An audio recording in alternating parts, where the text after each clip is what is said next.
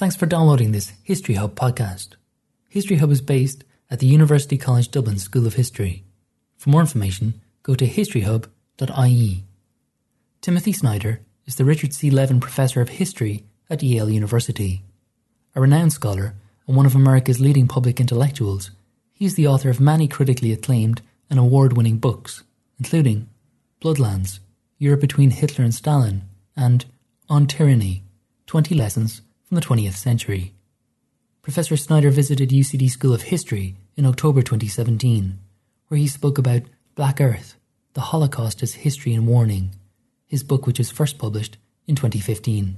So what I'd like to do is spend the next 3/4 of an hour with you presenting the argument from Black Earth. So Black Earth is a history of the Holocaust, and it's a traditional history in the sense that it does recount the events from 1933 to 1945, but its particular emphasis or its particular valence is its emphasis on explanation.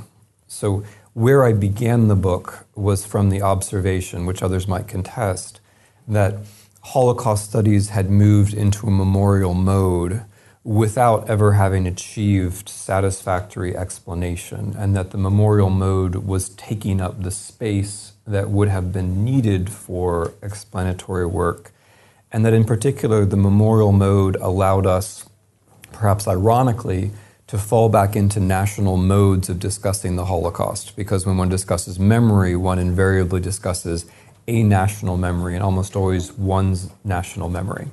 There is data to back up these assertions. So the last time I looked, which was a couple of years ago, well over 90% of the conferences devoted to the Holocaust were not devoted to the Holocaust, but they were devoted to the memory of the Holocaust, which is a quite different subject. And for me, memory in general poses what I think of as the genitive question, which is probably a slightly perverse way of putting it, having to do with having studied too many languages, which is memory of what? And do we have the of what? So this book is an interpretive book. It's a book which makes arguments, but at the same time, it makes these arguments very much on the basis of primary sources, in particular Jewish primary sources.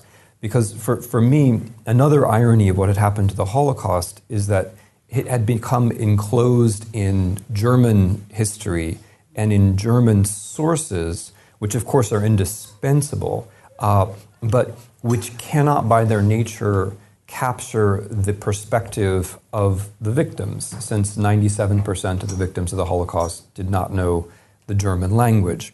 There is a sort of myth which says those sources are lost. In the context of the Holocaust, people use the word lost, and then it sounds pathetic, and we're supposed to then understand that something terrible has happened to them. But in fact, the reverse is true. It's remarkable how many sources we do have in Russian, Yiddish, Polish, and in the other languages which Jews spoke at the time. It's remarkable how much effort Jews themselves went to create sources at the time. And it's also remarkable how many initiatives there were during and immediately after the war to preserve those sources, which for me is a reason to begin from them. So what I'd like to do here is present the two arguments of the book, the two unfamiliar causal arguments of the book, beginning from things that Jews actually said about their predicament. So the way the argument in Black Earth works, and I'm presenting it now in a very schematic way, is that adding to or complementing the traditional argument from ideology, which I accept in a certain form, I add to ideology an ideology of what I think of as global anti-Semitism, the factor of ecological panic and the factor of the state. And rather than running through how the book works, I'm going to present each of these arguments beginning from the point of view of a Jewish survivor, or in some cases not a survivor. So let me begin with ecology. With ecology, a couple of sources that struck me particularly were, one, a Jewish revisionist Zionist, a man called Feldshuh, who was one of the leaders of the ghetto uprising of 1943 on the right wing side, who, in referring to the Jewish ghetto and the destruction of the Jewish ghetto, left these poignant words: "People lived under the earth." which struck me as an interesting way of putting that situation. People were living in basements in northeastern Warsaw, the territory which had been defined as the ghetto, and they had turned those basements into bunkers in many cases, and from those bunkers they were trying to hold off Germans who very quickly moved to the tactic of flame-throwing the bunkers to drive people out and then shooting them when they came out. But Feldshuh's comment had this interesting ecological air to it. We were living under the earth. Or to take an example which is more famous, the Hungarian Jewish poet Radnóti, who was a forced laborer at the end of the war, and in anticipation of his own death, kept poetry, which he wrote poetry his whole life. He was a poet. That's what you do if you're a poet. And he kept it in a small book, which he kept in his left breast pocket. And on the outside of the booklet, in I think 8 languages, maybe 6, he left instructions saying, "When my body is found, please make sure that these poems are published." So he was in fact murdered close to the end of the war. His body was in fact buried in a pit. It was in fact found, and here's one line from one of the poems, or a few lines in English. "I the root was once the flower, under these dim tons my bower, comes the shearing of the thread, death saw wailing overhead." Now, I mean, many things are striking about this. One is the ability of people to compose poetry in these conditions, right? For me, the whole idea that there is no poetry after Auschwitz is itself a barbarism because it denies the capacity of people to be civilized in precisely these barbaric conditions. There's that. There's also the reminder of how so many people, in both of these quotations, of how so many people actually died in the Holocaust. That is to say, the first, and in my opinion, the decisive killing technology of the Holocaust was shooting people at close range. The death factories of Belzec, Sobibor, Treblinka, Chelmno, Auschwitz come online later, and they kill about the same number of people, maybe slightly more. But it's the murder by bullets at close range which begins the process, and which, this is for me the decisive thing, which instructs Germans that this kind of thing is possible.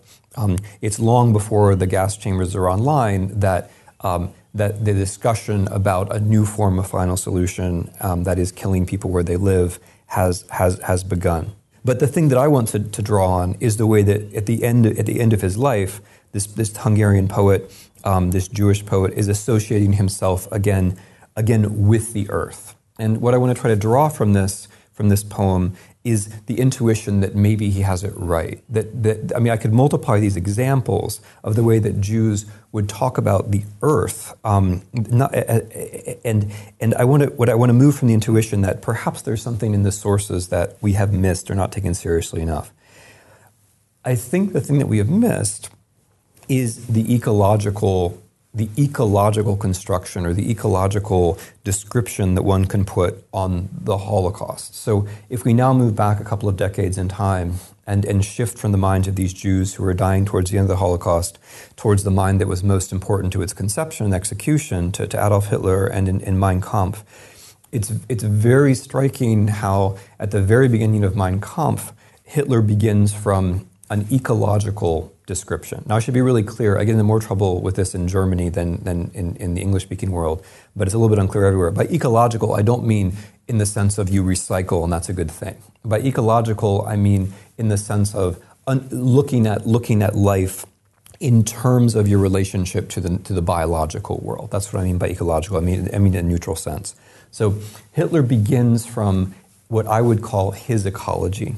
His ecology, which is presented in the first few pages of Mein Kampf, says that all that there is on the planet is resources. That's the only meaningful thing. The meaningful resource is land. The reason why land is a meaningful resource is that we extract food from land. He moves on to this. His second observation is that humans are essentially like animals. Human races, he says, are essentially like human species.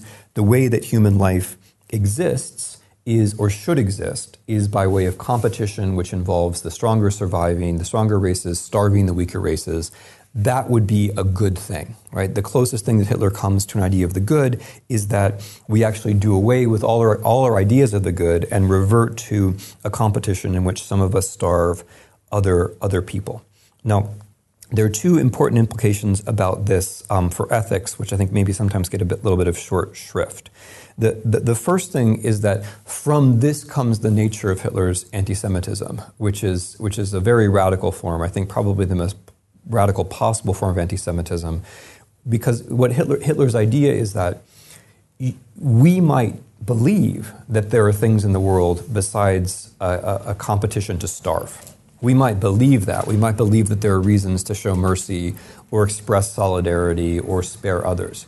If we believe any of those things, for any reason, be it Christian mercy, be it human solidarity, be it working class solidarity, be it a legal contract, be it a constitutional regime, be it the rule of law, if we believe that there should be solidarity or reciprocity or mercy for any reason, that means that our brains have been taken over by Jews. That's where Hitler's anti-Semitism begins.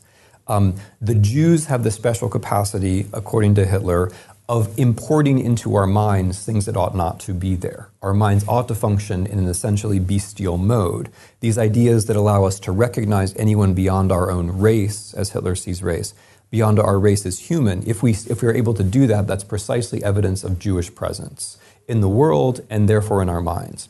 And the conclusion he draws is that the only way to get the Jews out of our minds is to get them off the face of the planet. And when that happens, the earth and we on the earth revert back to the proper ecology, because there will no longer be any source of what he sees as these perversions.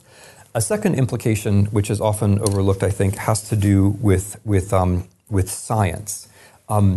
There are passages in Mein Kampf which are perhaps understandably overlooked about the hybridization of grain, about irrigation, and about pesticides. Now, you might think, well, why should we be reading Hitler on pesticides? The reason is that Hitler's view about science is not, I think, what it's usually made out to be, and certainly not what we might think if we read Horkheimer and Adorno and go for that whole Enlightenment story. Hitler's argument is that, sure, there are these technologies, but they can't possibly save us from the necessity of endless competition for limited resources.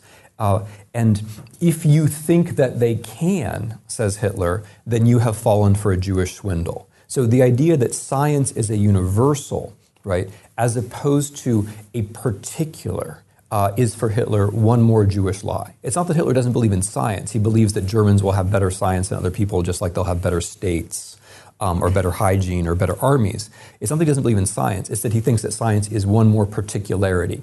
If you think that science can save us all and thereby prevents or removes the need for a particular struggle of race against race, then, says Hitler, you've fallen for a Jewish swindle. So Hitler thinks that science would be one more illusion that prevents us from falling into the struggle that we might otherwise, that we should be falling into. Okay, so where will this struggle take place? Now this idea, now we move from ecology to geopolitics, or ecology to what Hitler calls Lebensraum, or from ecology to history. Hitler looks at the world and says, maritime empires are no longer possible, but we know that land empires are possible, we know that frontier empires are possible because the United States of America has shown us how it's done. So with the help of slave labor, you can conquer a continent and exterminate the native peoples. This is the lesson that Hitler draws from the United States of America. He looks upon Americans as being chiefly Scandinavians and Germans, and he sees this as the kind of thing that Scandinavians and Germans can do, and bemoans the fact that he concludes that some of the best Scandinavians and Germans have been lost, and they've shown that they're the best precisely because of what they were able to do on the North American continent. I should say North America because Canada is included in this as well, not just the U.S. So this means that Hitler looks at the U.S. as a model for what can be done in Eurasia. Starting from Germany, you can push east and create a frontier empire in which Germans will achieve Lebensraum. Now, this Lebensraum business is also is also very important because it means a couple of things, and it means a couple of things together, which are politically significant. The combination is very significant. On the one hand, Lebensraum, as I'm sure everyone knows, is an analogy taken from a Darwinian struggle, right? That every species has its own ecological, we would say, niche, right? Biotope. Like every species has its own place. That's called Lebensraum. The German race, because it's like a species, needs to have its own space. That space should be bigger, right? And if you think about it that way, Lebensraum means literally a struggle for survival. It's a struggle for the physical resources that your group needs to survive. But there's also a second meaning of Lebensraum, which also refers back to the United States, and which is more apparent in the second book than in the first. It's easy to remember the title of Hitler's second book because it's Hitler's second book. So in the second, and you know the title of his first one, so now you've got it. In the second book, more than the first, he emphasizes that what he means by Lebensraum and even what he means by struggle is not necessarily the struggle for physical survival, but the struggle not to have a lower standard of living than anyone else. And here again, he refers to America and talks about how German housewives, when they're thinking about how they live, are not thinking, do we have enough calories? They're thinking, are we doing as well as the Americans? And then he says something which sounds very much from like French theory of the 60s or 70s. He says, thanks to modern technology, such as the radio, it's no longer our own personal experience, which sets our expectations for life. It's what we imagine that others have. And what follows from this is that Lebensraum, in addition to meaning physical survival, also means lifestyle, right? It means living as well as everybody else or slightly better. And here again, America is the marker, as it were, both objectively and subjectively. America is what you can't fall behind. You have to do as well as the Americans because the Americans are the ones who most clearly have the future. So and so you see how this works together politically, because on the one hand, you can arouse emotions having to do with survival, while what people are really fighting for is the good bedekte Tisch, right? You can arouse these emotions which are very violent, even though in some sense what's really going on is that you're struggling for standard of living. And people can disguise for themselves the fact that it's about standard of living by imagining this is about survival. I would submit that's a form of politics or a form of thinking about the world and its economic organization, which is not entirely foreign to the way we live now. All right. So in practice, what Hitler thinks is that the territory that's going to be conquered is the territory of Ukraine. Ukraine is the black earth of the title of the book. Ukraine is the most fertile soil in Europe. And so the notion is that if we can physically conquer this territory, this is what's going to change Germany qualitatively. This is what's going to allow Lebensraum actually to be conquered and to be realized. And the important thing about this as a war aim, I'm just going to make this point very simply because it's so crucial to the history of the Holocaust. If it's not for this war aim, the Holocaust would not have been possible, because the war aim to get German force into Ukraine is what makes it the case that German force is where Jews live. There aren't that many Jews in Germany. There aren't that many Jews in France and other places where Hitler fought his incidental wars. It was in the East where Jews actually lived. There are more Jews in individual Polish cities than there are in Germany, right?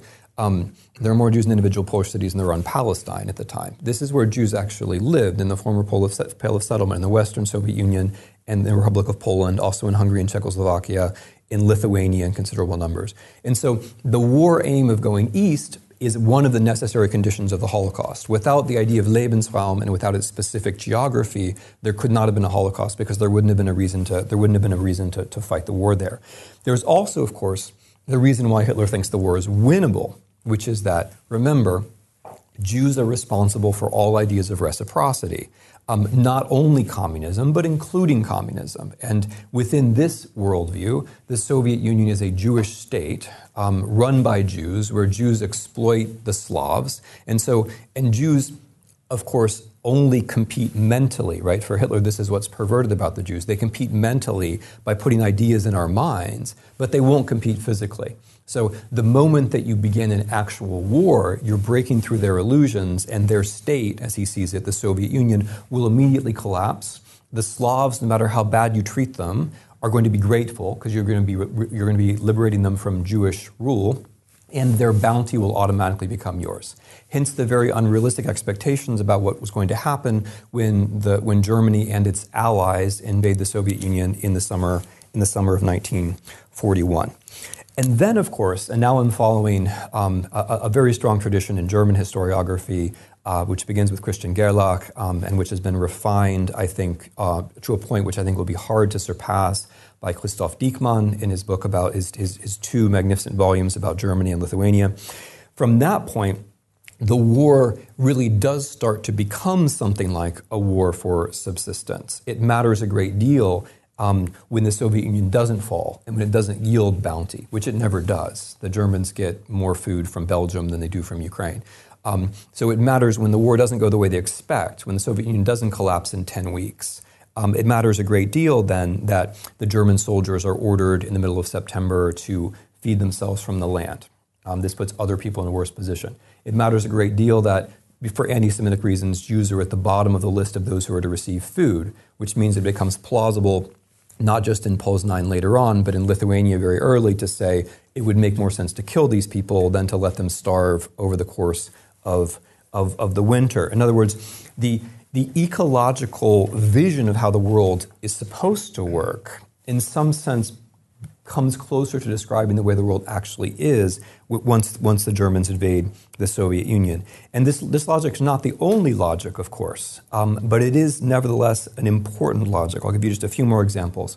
One telling one, which all German specialists will know, is the decision to liquidate the Warsaw Ghetto in 1942.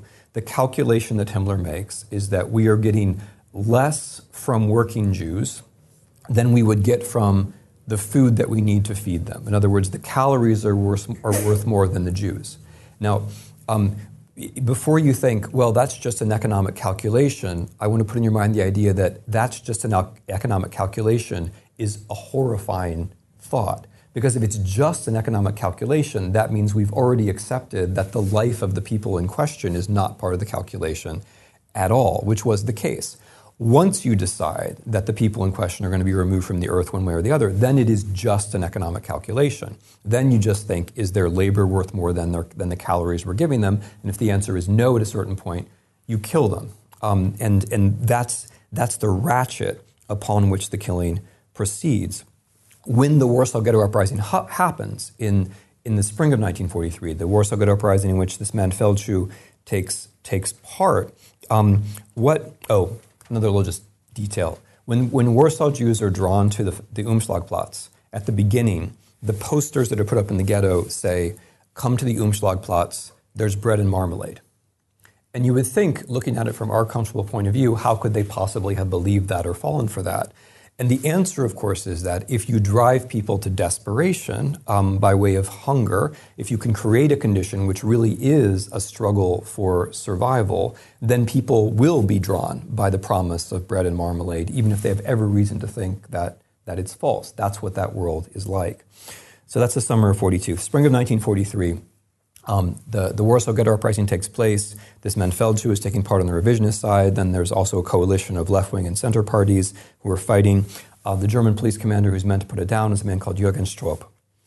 When Stroop is asked later in prison what he was thinking about when his men were applying those flamethrowers to those bunkers, when Feldschuh was saying we were living in the earth, what was Stroop thinking about? By Stroop's account, he was thinking of the milk and honey of Ukraine.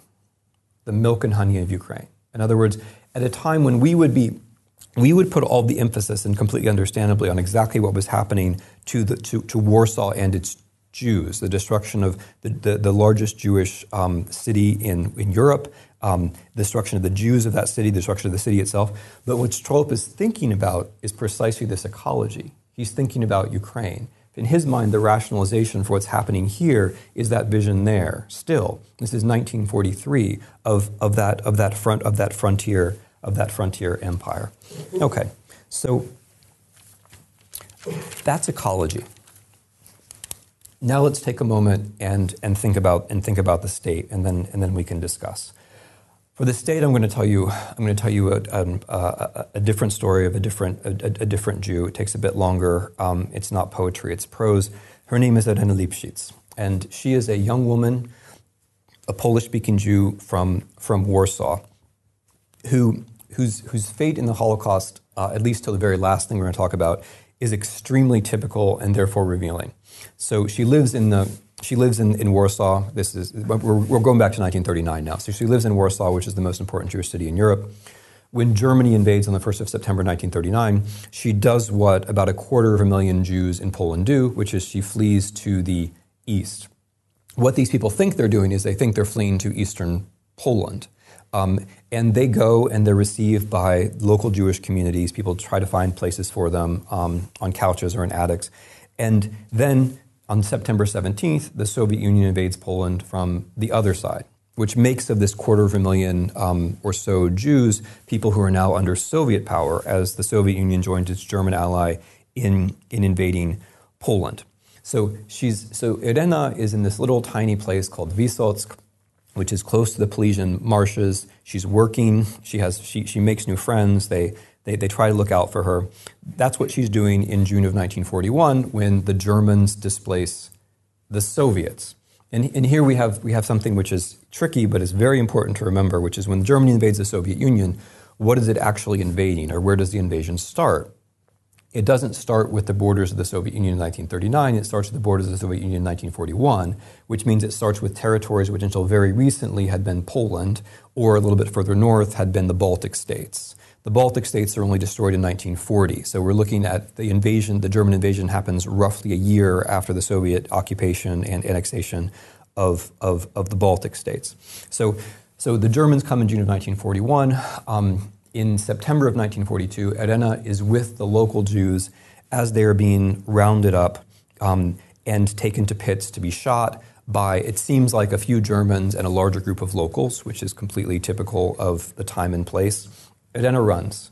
She runs into the marshes, and she tries to survive by eating berries and by eating mushrooms.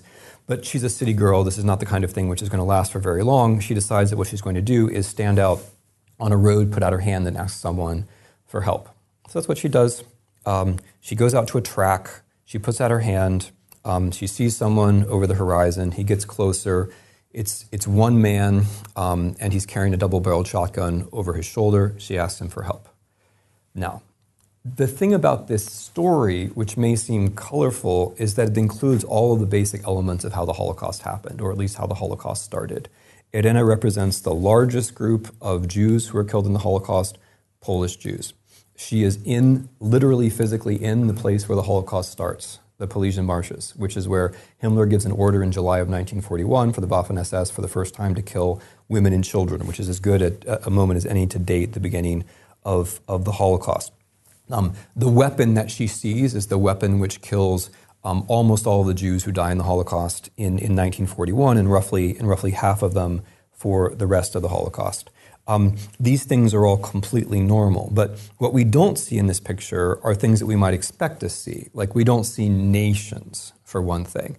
Irena is a Polish-speaking Jew who's befriended by Yiddish-speaking Jews in a part of the world where people speak dialects which you can say are Belarusian if you're Belarusian, you can say are Ukrainian if you're Ukrainian. It's also famously the part of the world where the Polish census, the last one taken, identified a very high number of people who referred to themselves as tutejsi, or they would have said tuteshni, from here. Right? That's what the Polesian marshes were. They were famously the place where nationality was least developed. So it's very hard to find nations, which is important for us because when we do the Holocaust, we do it with nations. We do a German nation, we do a Jewish nation, and then sometimes we might toss in another nation, right? There might be the Holocaust in France, and then we ask about the French, or the Holocaust in Bohemia, we ask about the Czechs. We count on that. We fall back on that. We fall back on national paradigms, and I would suggest we also fall back very heavily on national stereotypes, which brings me to the Germans. There aren't any Germans in this picture either. At least they're not physically present at the moment where the story ends. And certainly what we don't have is we don't have some kind of bureaucratic machine, right? We don't have something which is taking her papers or classifying her or moving her through this cycle, which in different ways Hannah Arendt or Zygmunt Bauman describe, where you're first dehumanized and then you're concentrated and then finally you're killed. That's not happening here, as it did not in general happen in the Holocaust as a whole. So we're far away from some of our images, but we're very close to the typical experience of a Jew in the Holocaust, and we're very close to a couple of other things which I think are very interesting. One thing is we're very close to Hitler's fantasy in pages 1 and 2 of Mein Kampf about what the world is like. This Jew is quite literally trying to survive by scratching mushrooms and berries out of the forest. This is what Hitler thought should be happening, right? This is what Hitler expected. And we're also close to something else, which is the consensus of scholarship on how genocide happens. So if we take a step away from the Holocaust and take a step away from history and look at what the social scientists have been doing with the concepts of ethnic cleansing and genocide for the last 25 years, the consensus, and there have now been not just studies, but studies of studies on this, the consensus is that genocide and ethnic cleansing take place in conditions of state failure, of civil war, of political chaos, political dysfunction. That the strong association is not authoritarian state kills its people. The strong association is rather states fall apart, and that creates the condition for genocide. And consider where we are. We're in a place where the Polish state was destroyed by the Soviet state, and then the Soviet state was destroyed by the German state in the course of about 2 years. In that sense, it's typical. Now, when confronted with social scientific generalizations that are backed by huge amounts of data and a generation of consideration, historians generally have a response. An historical response, the response of colleagues, is to say, I know one counterexample, right? That's what, and this is interesting because historians do know counterexamples. We know examples of places where there was mass killing where the state didn't fall apart. Cambodia, People's Republic of China, Soviet Union. But what's interesting about those examples, those historical examples, is that in all three cases, you're dealing with a very specific kind of state. You're dealing with a party state, where the main relationship between the individual and the polity was not through citizenship, but which was through a party which was meant to manage history and which could declare states of emergency. Now, why am I dwelling on that? Because if we look at if we bracket the Holocaust for just a moment and we consider those two other trends of trying to explain mass killing, we actually see, I think, what was in fact unique about Nazi Germany. What was unique about Nazi Germany from a scholarly point of view is that it brings together both of the major scholarly traditions of explaining mass killing. On the one hand, Germany was a state that destroyed other states. And it was in the realm where Germany destroyed other states that the Holocaust took place. On the other hand, Germany was a party state, and the ideology of that party was precisely that zones of anarchy should be created where racial struggle will happen. So Nazi Germany is special, but it's special not in a way which has to throw us away from all the things we think we understand about mass killing, but rather in a way which confirms both of the major arguments about mass killing and in fact brings them together. So the way that I would understand the traditional narration of the Nazi rise to power, which I will just assume the landmarks are familiar to you. Hitler takes power in 1933. There are Nuremberg laws. There's Aryanization. There's the creation of concentration camps. The way that I would understand all of that is not as the thing in itself, because that does not cause the Holocaust, nor in my view could it have caused the Holocaust. I mean, for the very simple reason that there aren't very many Jews in Germany, but making the test a little bit higher, that apparatus doesn't kill the Jews of Germany. It gets many of them to flee, but it doesn't kill Jews in Germany, not until it goes abroad, creates stateless zones, and then sends those German Jews to Riga or to Minsk or to Łódź, or to other places where the German army and SS has already wiped the slate, as they like to put it, clean, right? So that story from 33 to 39 cannot be the thing in and of itself. I think it has to be understood in a different way. That story of 33 to 39 is the creation of the potential to destroy other states. That's what that is. What is the SS?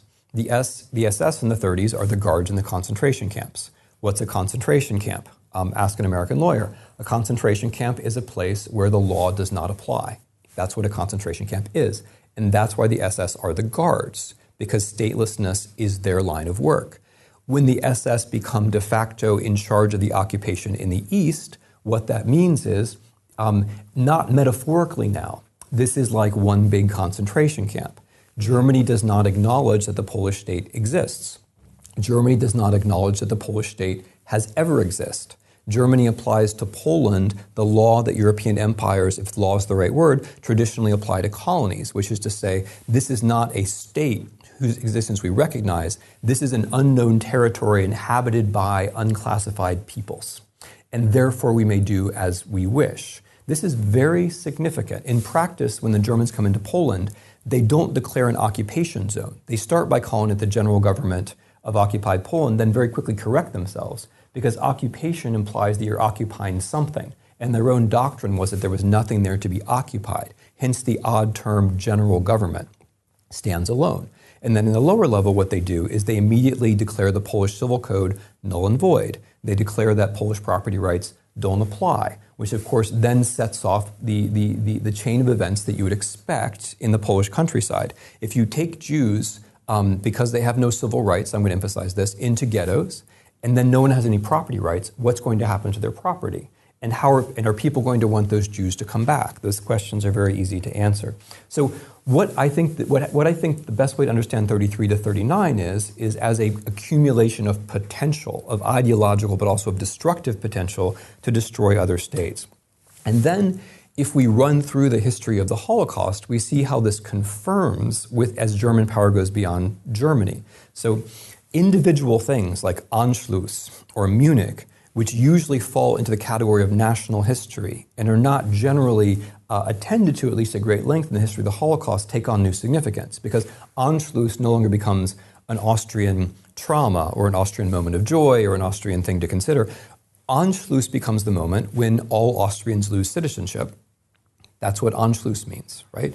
Anschluss is the moment where Austria, for a moment in March of 38, ceases to exist. Everything floats free.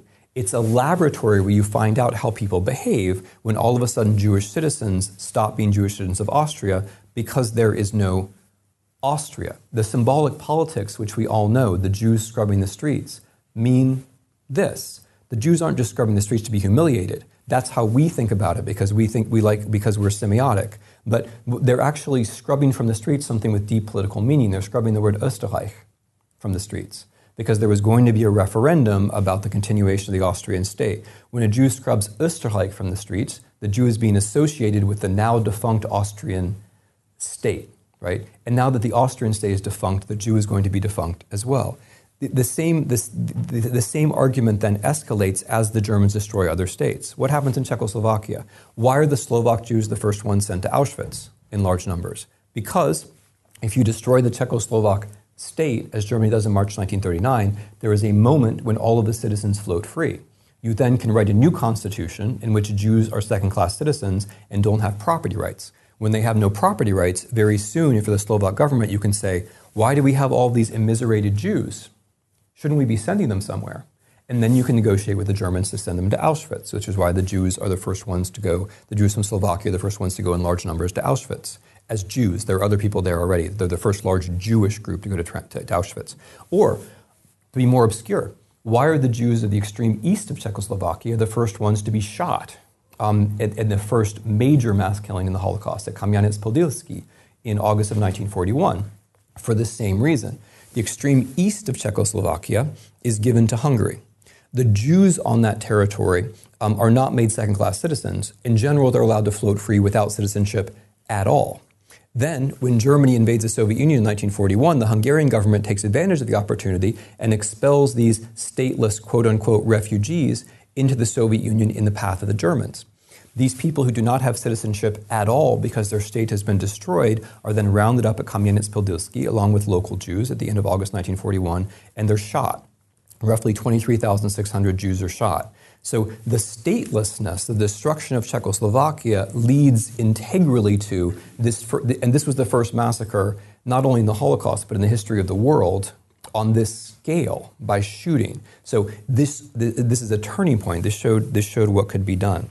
So as we move through the story of the Germans destroying states, we're also moving through the story of the escalation of the Holocaust. I've already talked about Poland. So what I'll say about Poland is that it's very striking that destroying Poland means that you can put Jews in ghettos, but even there, you can't kill them in large numbers until Germany invades the Soviet Union.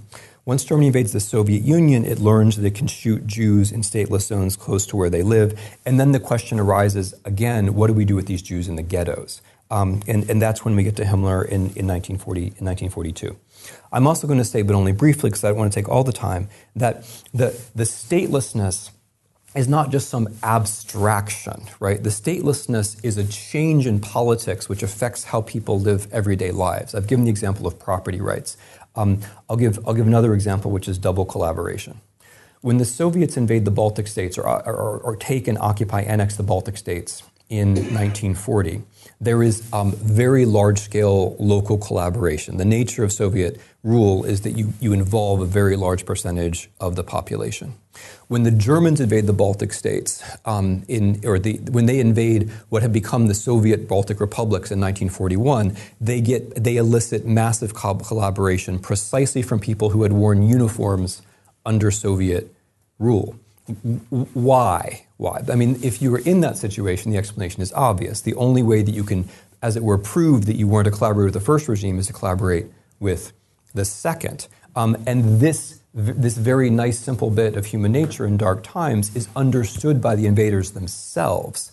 So the Germans or their Latvian and Lithuanian language-speaking collaborators actually say, if you have collaborated with the Soviets, you can undo it by killing Jews. And I don't say that as an excuse. I say it as a description of a certain kind of politics, which is only present when the state is destroyed, or in this case, destroyed twice. I think it's telling, and we can talk about it more, but it's very telling that the Holocaust only takes place on zones where the state has been destroyed, and it starts in the zone, the very precise zone, where the state was destroyed twice. There and nowhere else. There and nowhere else. If we turn the description around and ask, where can Jews survive? The answer is where they have citizenship. If you have citizenship in a country that the Germans recognize as a state, they will not kill you. If you're a British or an American Jew and you find yourself in Berlin, you're not going to be killed. You're a citizen of Great Britain. They will only, if you're a citizen of Romania, which carries out its own policy of the mass murder of Jews and kills about 300,000 of them, but if it's in a month where, after October 42, if the Romanians are again recognizing Jews as their own citizens, which they do after the fall of 42, and you are a Romanian Jew who lived in France and you got sent to Drancy, which is the transit camp for Auschwitz from France, if you're there, the Germans will not take you and kill you. They will not take you because the Romanian government has currently recognized you as a Romanian citizen, right? Or look at other examples that are familiar. Bulgaria. There's a nice story about how the Bulgarians saved their Jews, which is, I mean, there's many qualifications one has to offer, but the most important is that Bulgarian Jews who were citizens of Bulgaria before the war generally did survive. Although they were kicked out of the capital and other things happened to them, they generally did survive. But in the territory which Bulgaria gained as a result of the Second World War, there they took all the Jews and sent them to Auschwitz. And we have the telegram from Eichmann where he writes to the Bulgarian government and says, "You haven't given them citizenship, have you?" And the response back is, "No, we haven't given them citizenship." "Okay, then please, right? Please deport." So the connection is very clear. I'll give you one more dramatic example, which is Denmark. Denmark also has a nice story about how the Danes saved the Jews, and of course that story is true. Although again, there are some questions to be asked here. When Werner Best says that the Jewish question has been resolved by all the Danish Jews going to Sweden, it wasn't only Germans who saw it that way. Let's put it that way. But the thing about Denmark that I want to flag here is that the Jews who they saved were Danish Jews who had Danish citizenship. If you were just a Jew, but you didn't have Danish citizenship, they didn't save you. They sent you back to Germany. Every single one from 1934 they sent back to Germany, right? or to put it a different way, when the Danes looked after their Jews, even when those Jews were in German camps, it was a question of citizenship. But the point I wanted to make, though, was to compare Denmark to Estonia. In Denmark, 99% of the citizens, not the Jews, right, but the citizens who are Jews survive. In Estonia, about 99% are killed, which is a radical difference to have to explain. And what I want to suggest is that the conventional things that we would fall back on, like the nation, simply cannot do the work here. There's no reason to think that the Estonian nation or the Danish nation up until 1939 had any particularly different attitude towards Jews. There's no particular reason, for example, to think that Danes were less anti-Semitic than Estonians were. If anything, it's on the contrary. So if we're going to explain a radical variation, 99% to 1%, we need another factor. And for me, that factor is that Denmark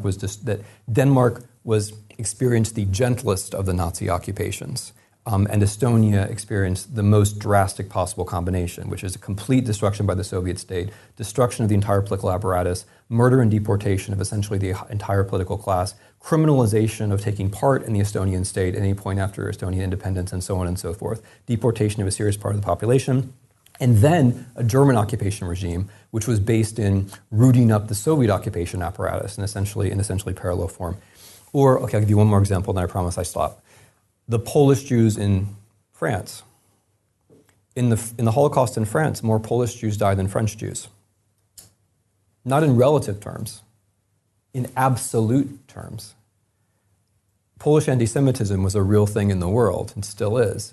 But you can't explain why more Polish Jews and French Jews die in France with Polish anti-Semitism. The explanation is that those Polish Jews did not have a state. And the interesting thing is, they understood this at the time as their problem. When the Polish state was destroyed in 1930, after September 1st, what did Polish Jews living in Paris do? They immediately went to the Soviet consulate to try to get papers, right? Because they had a sense. I mean, the saying among Poles and Jews in the Second World War was, passport is what keeps body and soul together. They had an intuition about this, which we've lost. They immediately went to the Soviet consulate to try to get papers, not because they loved the Soviet Union, but because they wanted to have papers, and they very often got them. But then, of course, when Germany invades the Soviet Union in 1941, those papers no longer count, because now Germany doesn't recognize the Soviet Union as a state.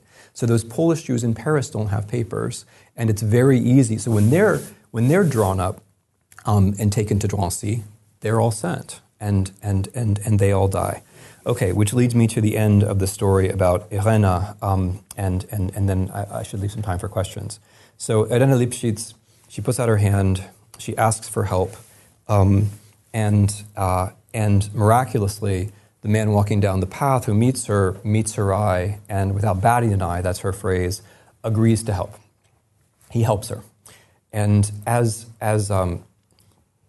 Irena spends a few months with this man, she learns some things about him. She learns that he's a bootlegger, that he's a smuggler, and that he's a kind of anarchist. Under Poland, he had hidden communists because the Communist Party was banned in Poland. Under Soviet rule, he had hidden Poles because so many Poles, especially educated Poles in the political apparatus, were deported to the Gulag under Soviet rule. And then when the Germans came, he had helped Jews. And for him, from his point of view, it was all the same thing. That was his particular political philosophy. So Irena records all of this. I have a friend who's a philosopher at Alabama who reads my books, and he generally just corrects the English. But in this particular case, on the margin, when I got to the description of this bootlegger, he wrote, "I want to party with this guy." Which is the feeling, I think, that the description elicits in all of us, like, what a good person, what an interesting person. Wouldn't we be like that in that situation? But the point of this lecture is that there's a reason why people like that are exceptional. In general, the ecological consideration or the consideration of the destruction of normal political order meant that people did not behave like that. It was the very exceptional person who, despite changes in what I'm calling ecology, or despite the void that replaced politics, behaved like that. Which is why, this really will be my last remark, which is why when I think about rescue, I think this is very important for us. I'm now moving from history into politics and ethics a little bit, but you'll follow me. That it's very important when we think about rescue not to adopt the Hollywood scenario of the one good person who at the end saves the day. Because by the time you get to the end, it's already too late. Right? By the time this man is helping Irena, many, many Jews have already been killed, but also because in general, one person can't save the day. What the lesson, I think, of the causes of the Holocaust, I mean, of course it's the case, as all the Holocaust museums say, and I help them say it when we talk about it, of course it's true that the individual attitude of the individual person matters an awful lot at crucial moments. I would dare say at moments like the ones we're in now. But you get past those moments into places where there are much larger forces at stake, these ecological or these anti-political forces, which seems to me that when we think about rescue or the political consequences of rescue, the political meaning of rescue, the political meaning of rescue would involve trying to prevent us getting into situations that are comparable to this in the first place. I'll leave it at that. Thanks.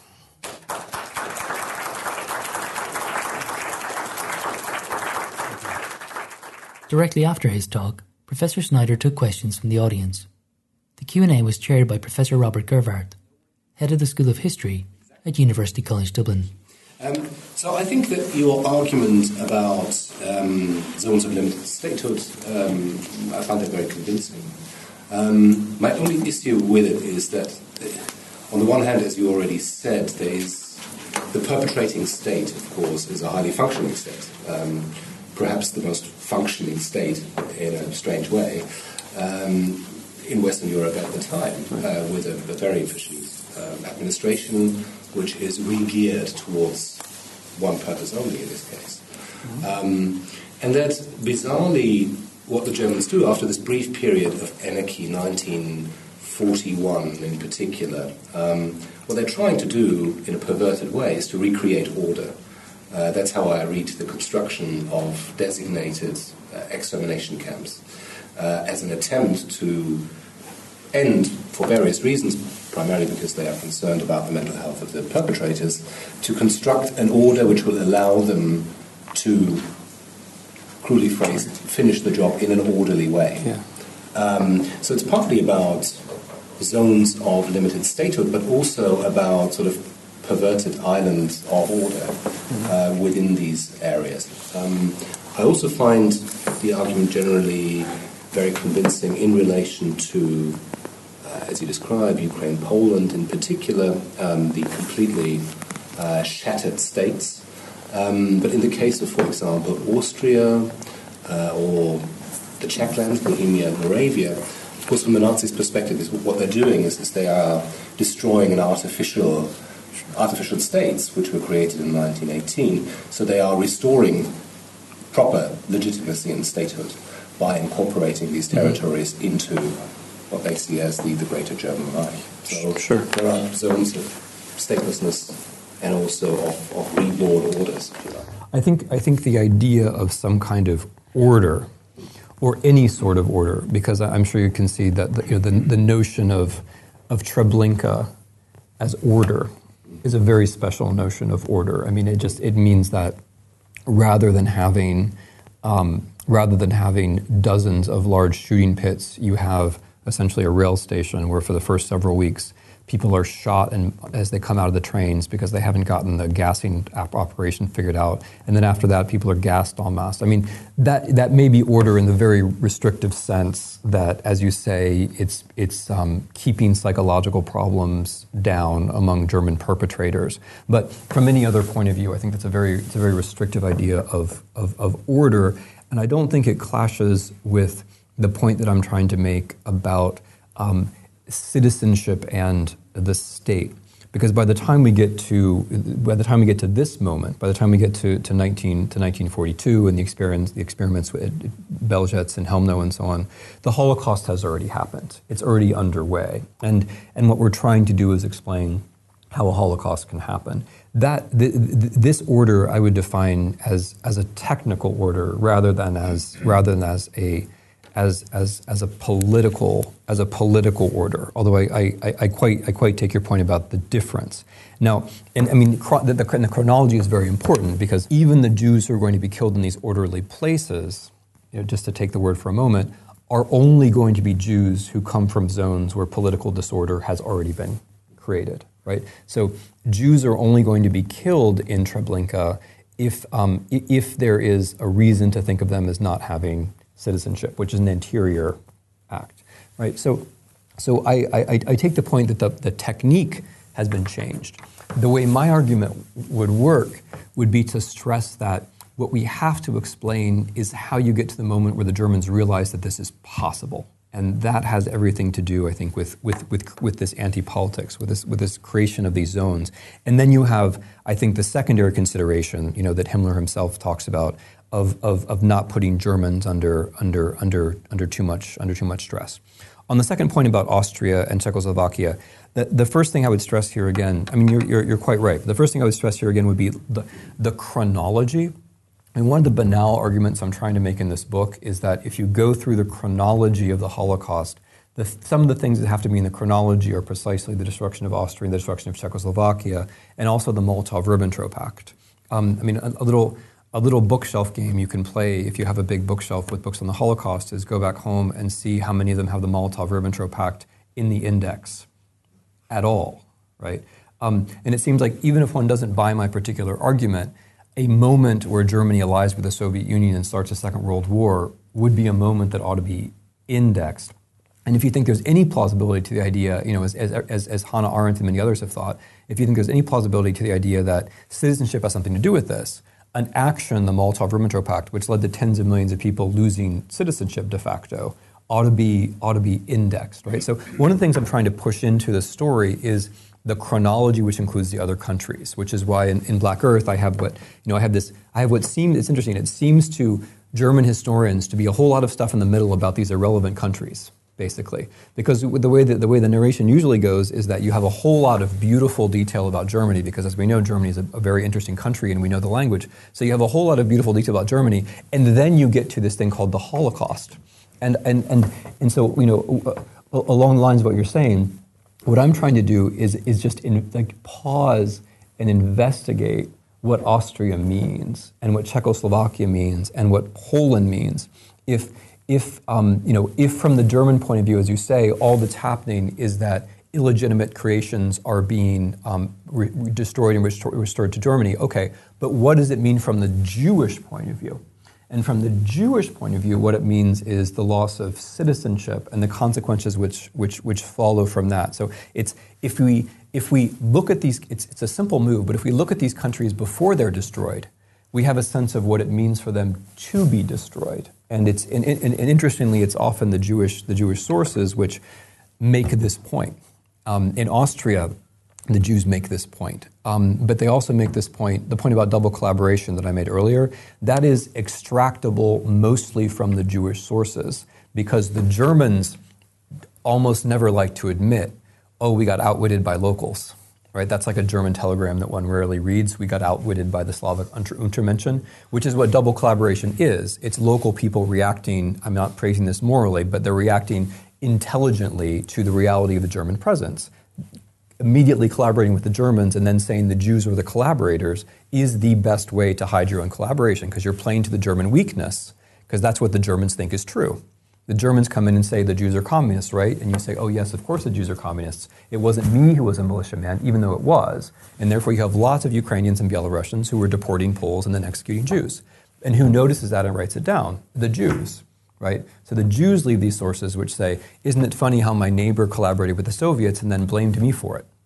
And from that, we then can identify this phenomenon, which again, like the Germans aren't going to see it, but sometimes what the Germans don't see is really important.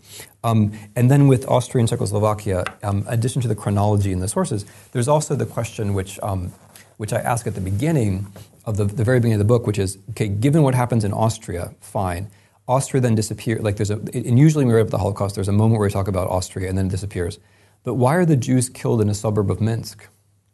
Why are the Austrian Jews killed in a suburb of Minsk? I mean, if we think that the whole story is, the Germans and the anti-Semitism and so on, why weren't they killed in Vienna? Or, I mean, it's horrible enough that a few hundred of them were, but why were the Jews of Austria en masse shot in a place that none of them had ever heard of, Malý Trostinec, outside of Minsk? And the answer is because only when the Germans go into the Soviet Union and destroy the state do they create the conditions where they can kill, as it were, their own Jews. So, thank you. Floor is open. I think your hand went up first. Well, I have two rather different questions. And one, of course, I understand that the story that I would have heard of the Holocaust in the 60s and 70s would have been for people from Western Europe. But there's the Dutch, who lose their own Jews in a society that had been one of the most hospitable going back until the 17th century in large numbers, and not just the Anne Franks who arrived from Germany. And the other is somebody who works on Jews in the 1930s. The visceral fear you get already in letters in 33, and certainly after Kristallnacht, people who are fleeing and people who are then going to every possible length they can to get their families out after Kristallnacht. That there is, although you do have to deport people outside your country to kill them in large numbers, there are people in 33, 34, 35, 36 who are terrified for their lives and feel certain that if they stay a few more weeks, and these are not people who are communists who have any left-wing associations, and they're going in large numbers when they can, or sending their children when they can. Sure. And that's all very significant, but if we, I'm going to start from the second question. If we stop in 1939 and pretend we don't know what happens next, or if you want to run the different counterfactual, if the assassination attempt on Hitler in November 39 succeeds, as it came within a hairbreadth of doing, those fears would not have seemed so different from the fears of Jews in Poland, who were undergoing also massive pogroms in 38 and 39. They would not have seemed so different from the fears of Jews in Romania who were fleeing. Also not so different from the fears of Jews in the Soviet Union. Many more Jews were killed in the Soviet Union in the 30s, actually by orders of magnitude, than in any of these other countries, not as Jews, but as part of the terror. And not so much exile, whereas half the German community leaves because they're...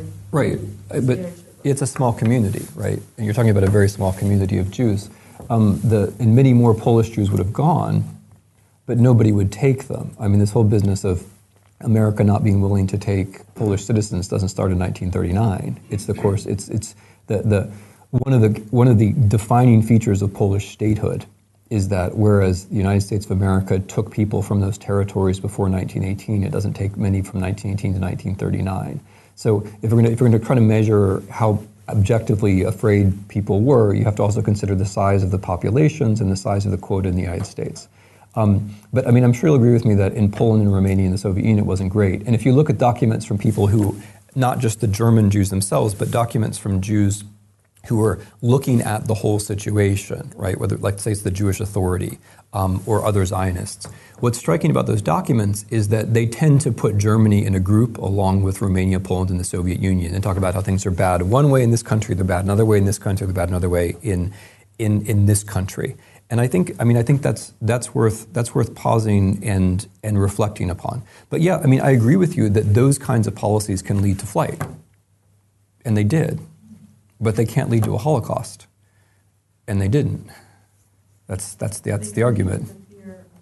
Yeah, of course. I'm not saying right, but the Holocaust is the murder of 5.7 million Jews. That's not the same thing as the flight of 150,000. It's a completely. The things that we need to explain the flight of 150,000 people are different than what we need to explain the murder of 5.7 million people. And even when those German Jews are killed, they're only killed after Germany has the places to kill them in. They're not killed in Germany, right? They're not killed in pre-war Germany. Some of them are for Kristallnacht and the people who are killed in the concentration camps. It's not the same orders of magnitude, but it is not insignificant in relation to the size of the community, which is why you have such fear already well before. No, I agree. And I write about this too, but that is not going to explain for us the Holocaust. There isn't a narrative or a causal force in that which is going to get us to the Holocaust. There are other people who have other reasons for fear in Europe. There are other people who have much greater reasons for fear in Europe at that time and who are also running away and trying to flee. And in those situations, there isn't a Holocaust. What we need to be able to explain is how one way to put the question is, why is it that most German Jews survive, right? Why do most German Jews survive and most Soviet Jews who were under German occupation do not?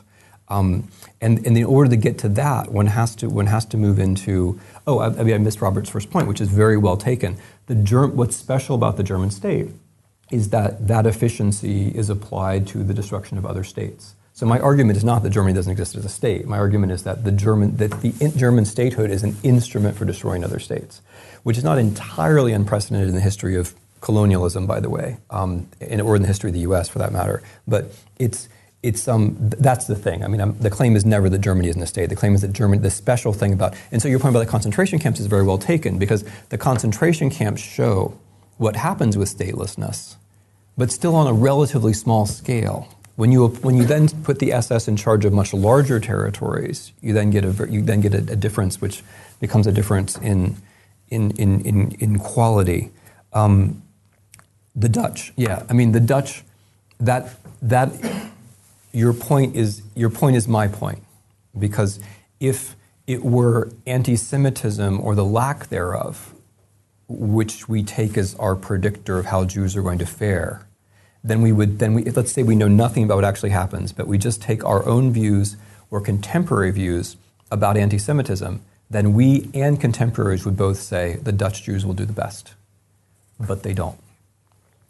And that's, by the way, true for Europe as a whole. If you took a survey of Holocaust specialists about the level of anti-Semitism, whatever that, however we might come to our conclusions, or if you look at contemporary sources, there is no correlation between levels of anti-Semitism and how many Jews survive in a certain part of Europe.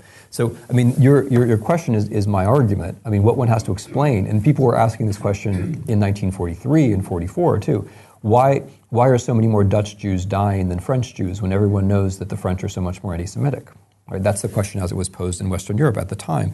And the answer is that the French occupation, there's a lot to say about France, but very briefly, the answer is that the French occupation was a fairly conventional military occupation in which the French state retained, in most material respects, its sovereignty, whereas the Dutch occupation was by far the harshest German occupation in Western Europe. It's the one that's most like the East because it was carried out by the SS, who brought in very serious numbers of their own personnel.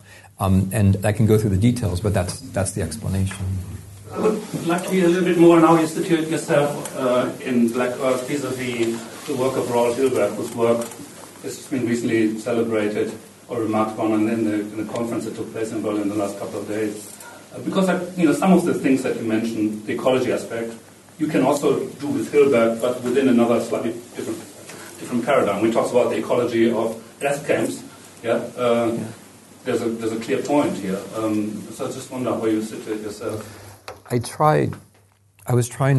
so much, as you know, Holocaust historiography, and there's so many stars in the firmament, towards which one could align oneself. So I tried very hard in the book not to do that, not to begin with the gesture of where I am vis-a-vis the institutionalists and where I am vis-a-vis the intentionalists. But what I would say about Hilberg is that, and the most important things about Hilberg is that what he achieved in the time is unbelievable, right? The fact that somebody could achieve a synthesis like that with so little to lean on, I find remarkable. And the thing that you say about Hilberg, I completely agree with, which is that there is no argument about the Holocaust that anybody ever makes, no matter how seemingly unorthodox, that is not somewhere in Hilberg. Everything that, even my argument about state destruction, which actually flies in the face of his basic trend of argument, even that, he has a footnote where he talks about how the percentage of Jews who die actually correlates quite strongly to how thoroughly the state was destroyed. So basically every argument that everybody has ever made, I think it's like where Russian literature comes out of, Gogol's Overcoat. Basically everything that anybody has ever said, I think, is somewhere to be found in Hilberg. Now, there's some basic differences. One is I'm strongly resisting a tradition which he he in a way justifies by his very existence, which is the tradition of monolingual research. Hilberg, there are a number of cases of researchers of the Holocaust who might, even for biographical reasons, have used other languages but didn't. And my claim is that, for basic historiographical reasons, we generally write about empire when we can using reciprocal sources and not just the sources of the imperial power, but also that languages other than German not only give you perspectives, which is a moral argument, but also give you arguments, that the Jews just notice things that you're not going to see. And so that's where I differ from Hilberg, it's beyond the obvious way, which is that I'm trying to work with a politics of non-politics. I'm trying to describe a politics which can't be reached by, let's call it hybrid or permutated versions of German administration. What Hilberg does to miraculous effect is he shows you how far the German sources can take you, and he shows you what German power looks like at all these nooks and crannies. It's extraordinary that you can do that. And I don't even vaguely pretend that my book has that kind of detail or reach. But what I'm trying to describe is a situation which Hilberg, I think, doesn't and can't describe, which is the politics of state destruction, or the politics where what happens when you follow the chronology of how basic political units are removed. Or to put it in a different way, maybe a simpler way, in my book, there are multiple political actors that exist in 1939 or 38, and I'm trying to see what happens when they go away. That's different from Hilberg. Hilberg is trying to see what happens when a German power, which in the first part of his book he's already brought to its perverted extreme, what that power looks like elsewhere. Right? That's something which is pretty common in the field. In a different way, that's what Charles Friedlander does. As you get the German state to where you need it in the first part, and then in the next parts you show what that power looks like elsewhere. I'm working against that. Yes. Well, first of all, thank you, sir. I haven't felt this way since I read Modernity and the Holocaust by Bauman, so this is amazing.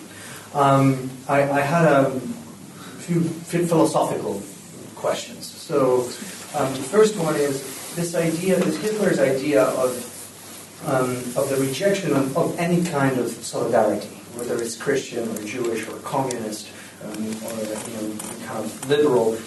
How related is this belief to Friedrich Nietzsche's philosophy, and how much is it the child of that philosophical tradition?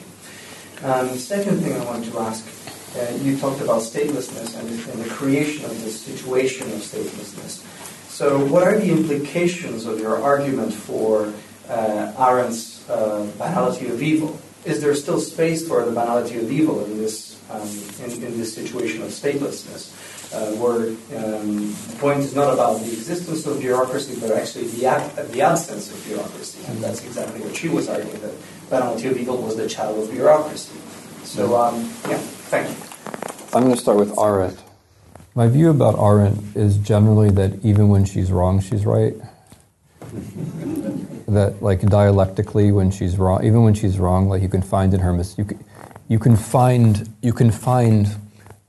an argument beneath her claim, which, when you change the empirical priors a little bit, then turns out to be right. So, with banality of evil, as you will know, what Arendt is primarily concerned with in that book, as elsewhere when she reflects on the Holocaust, is a condition of thoughtlessness.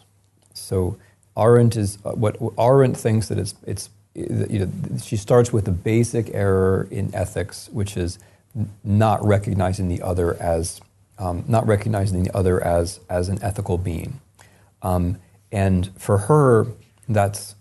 You'll have to correct the way I talk about this, but for her, it's a kind of epistemic problem, that what philosophy has to begin with the recognition that there are other minds in the room. Thinking begins with a recognition that there are other thoughts, and so the whole empirical apparatus of banality of Eichmann in Jerusalem is meant to get us to see Eichmann as a thoughtless person in that sense. And so the way that she could be right, even if she's wrong, is that it might not be that it's bureaucracy which does that work.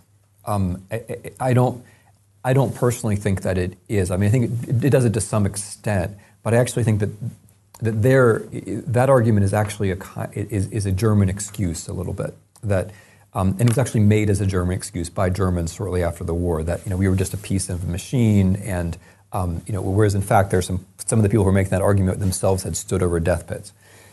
But what if it's the case that we're much better at seeing people as people, especially in a world before any notion of human rights? I'll bracket that because that could be contested, but we're much better at seeing people as people when they are in a political realm.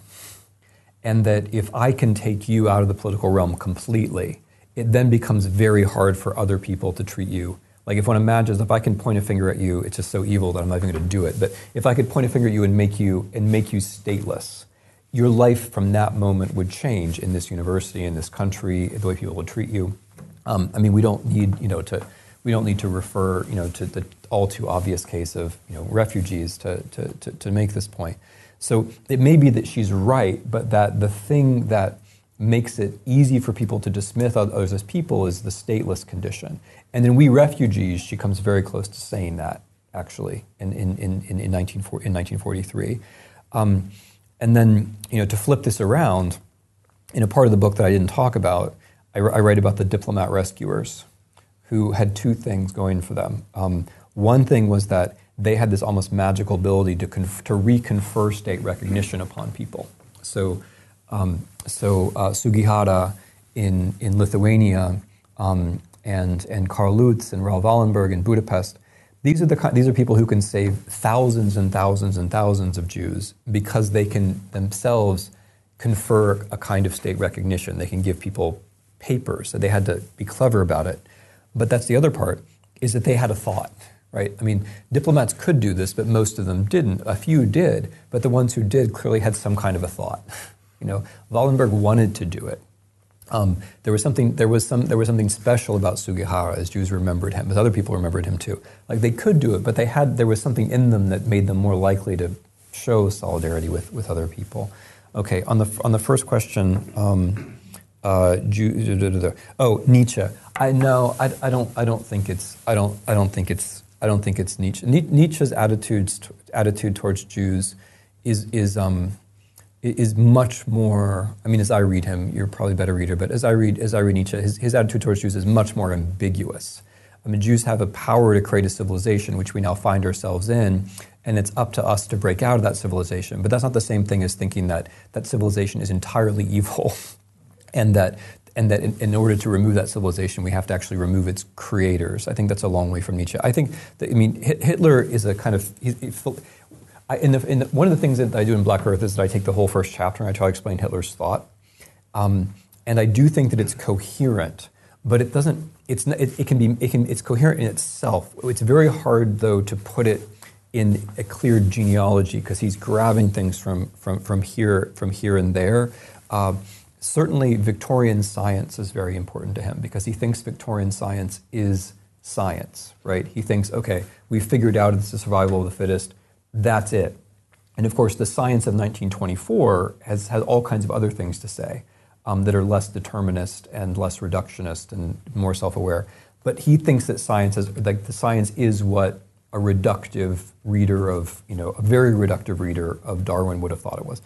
And then so this whole idea that the Jews are responsible for all bad ideas, that gets, in my view, colleagues discuss this, but in my view, that view gets completed in 1919, and it doesn't come from a philosophical source. It comes from white Russians, immigrants from the Russian Civil War, who were bringing the protocols of the Elders of Zion physically, but also bringing the idea that the Jews are responsible for communism. Hitler, up to that point, was more conventional. He thought the Jews were responsible for capitalism. Hitler was anti-capitalist, and then they're anti-capitalist. They're responsible for capitalism and communism. And from what might seem like, that's the thing that people always make fun of when they make fun of Hitler. But what Hitler does is he says, the thing that these things have in common is that they both require recognition.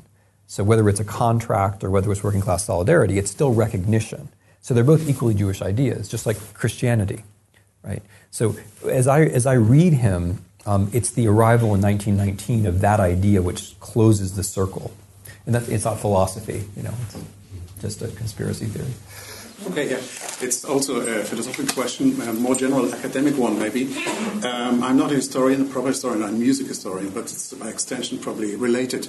And it's about your understanding of what an academic in today's world has to do in relation to your historical work. Now, in your recent work, as far as I see it, you have embarked on another attempt maybe to enliven Marx's thesis that philosopher and by extension the academic has to change the world, not just to explain it, to discuss it. And you do that on the basis of your groundbreaking work. And in today's post-truth debate that we are all having, where facts are sort of put into the back burner and are tweaked as necessary in order to explain an ideology, that of course relates to how you describe the party state. When in Black Earth you discuss how Hitler rejects or ignores the concept that you might actually use fertilizer to feed your people rather than, no, we still need all that land. So there's an example for that, and that is what happens today in different contexts again. And when you said, for instance, that there are many Holocaust conferences that don't talk about the Holocaust, but about the understanding of people of the Holocaust, in some way that's similar, because it is about a secondary meta, whatever level that talks about what we make of it rather than what the facts are, or let's to a less degree what the facts are. So the relationship between facts and our ideology and how we should use this today in order to deal with the world, that I think in all countries that we work in Western countries certainly, I feel a certain need to engage with students, for example, all the time. And how do you see that for yourself? I think the question was so beautifully put. It's going to be better than the answer. But anyway. I can match that, but I'll try. You started your talk with a brief comment about relationship of history to memory. You said that approximately 70% of all conferences have now to do with memory of the Holocaust rather than the Holocaust. More than 90%. 90% even. Now, I work in memory studies, so you win. I wonder whether... I said you win. No, it's not about that. It's about the relationship, because it seemed to me that you try to resurrect the opposition between history and memory in very hard terms, and I don't think that's necessarily necessary. And in your talk, then, you actually used examples that are not hard historical facts. You quoted poetry, and you used, at the end of your talk, a narrative of a woman who tries to survive, who talks to a man who saves her life. It's a lovely story, but it's a story. So I wondered about why you see the need to resurrect the binary between history and memory in such strong terms, especially since your argument actually drew on material that is not necessarily historical in the first instance. Mm-hmm. I'm going to take these in reverse order. There's a kind of relationship between them. So I tried to explain, I'm not, with the limited amount of time, I'm not going to go into all the ways that history and memory relate to each other. Of course, there's a basic sense in which history cannot happen without memory, because history depends on written sources, and written sources depend upon people's memory. But there is in the field, I think, the tendency which I described, which is, it's not to say that memory studies aren't of value. It is to say that any approach can cut off other approaches. And as a matter of I'm going to say it, as a matter of fact, if you look at the history of the historiography of the Holocaust, there was a memorial turn in which memory took up more and more and more of the field, and does.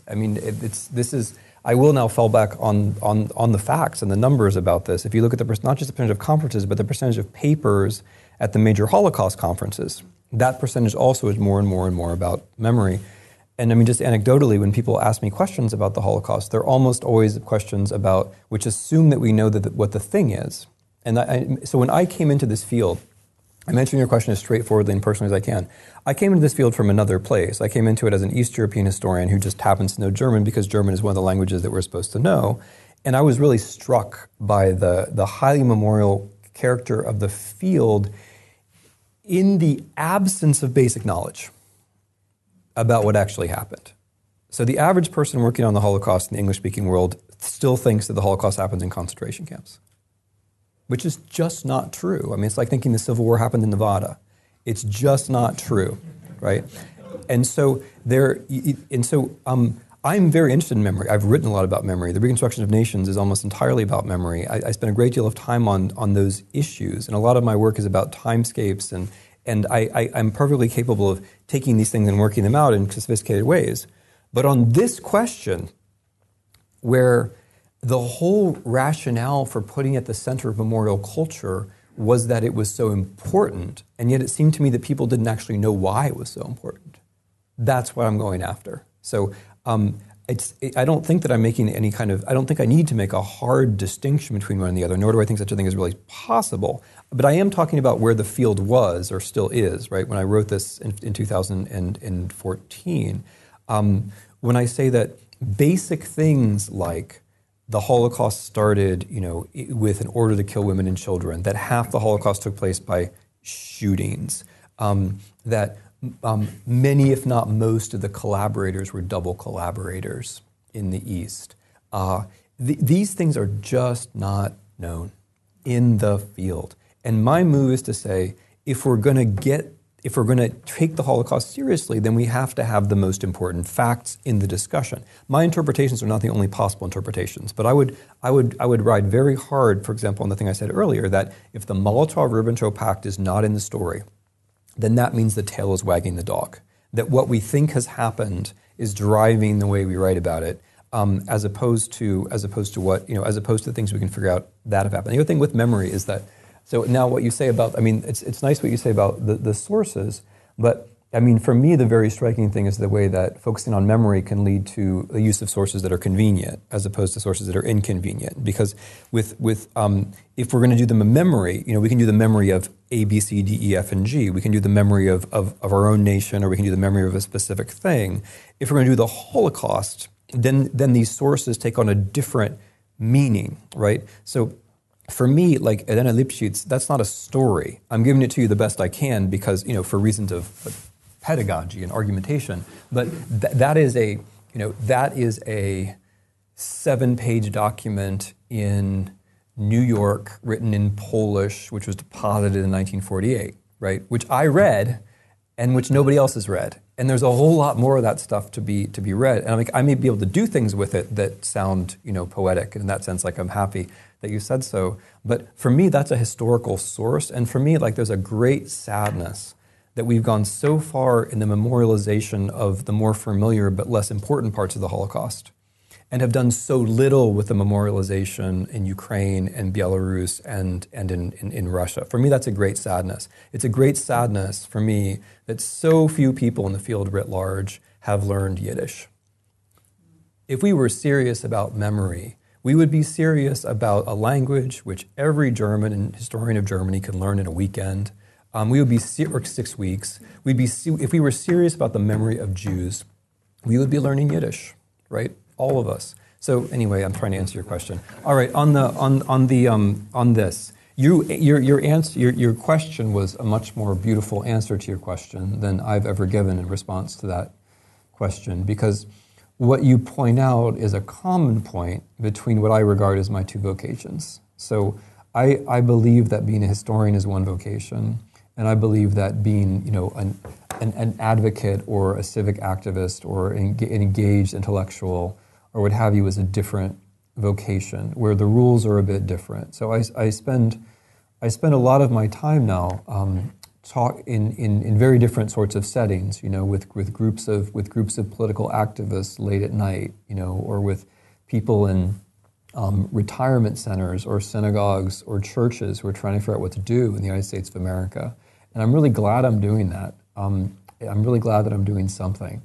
And of course, the way that I engage and the kinds of things I talk about are quite different. But what you've done in your question is you've identified something which actually brings the two vocations together. Usually when I answer this form of question, I'm trying to explain what's different about public political work and about historical research. But you've actually identified something fundamental, which I think is the same, or which enables both, which is the concern for factuality, which has a convenient, but I think also morally sound overlap. I cannot imagine pursuing history, whether it's the history of memory or whether it's the history of something else, without the normative pursuit of factuality, which I'm happy to accept, every possible reservation and, treat it as an asymptotic thing, right? I realize I'm never like, if Kant couldn't do it, I can't either. But that normative pursuit is a thing which unites both.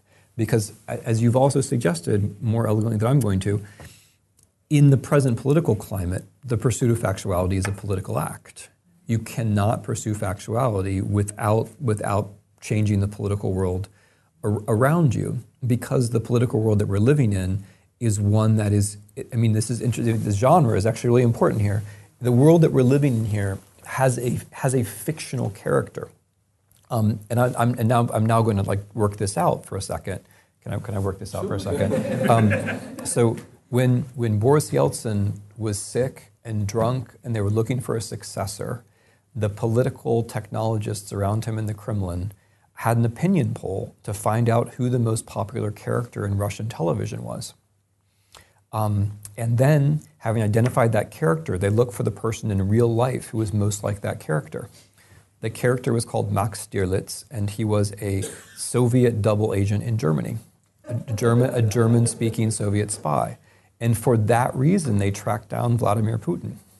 Then, now shift to America, where you have a multiple failure as a real estate developer, a man called Donald Trump, who owes billions of dollars to dozens of banks, has bankrupted 6 companies, who is then bailed out by people very close to the first fictional character, bailed out in the literal financial sense in the 90s and in the 2000s, at which point this Mr. Trump becomes a television character himself. On television, he plays a successful real estate developer, which he's never been.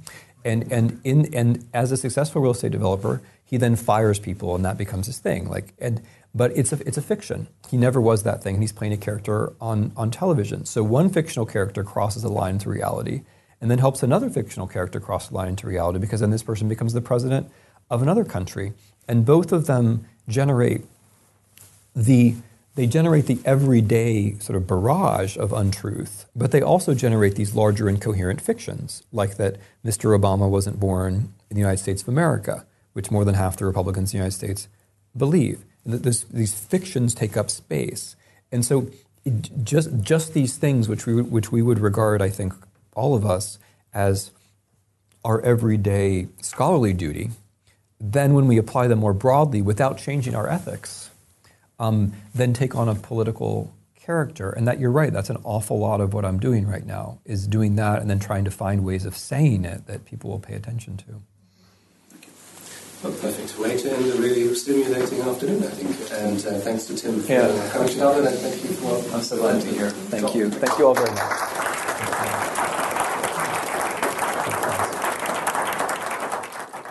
Thanks for listening to this History Hub podcast. You can find hundreds of podcasts in our archive at historyhub.ie.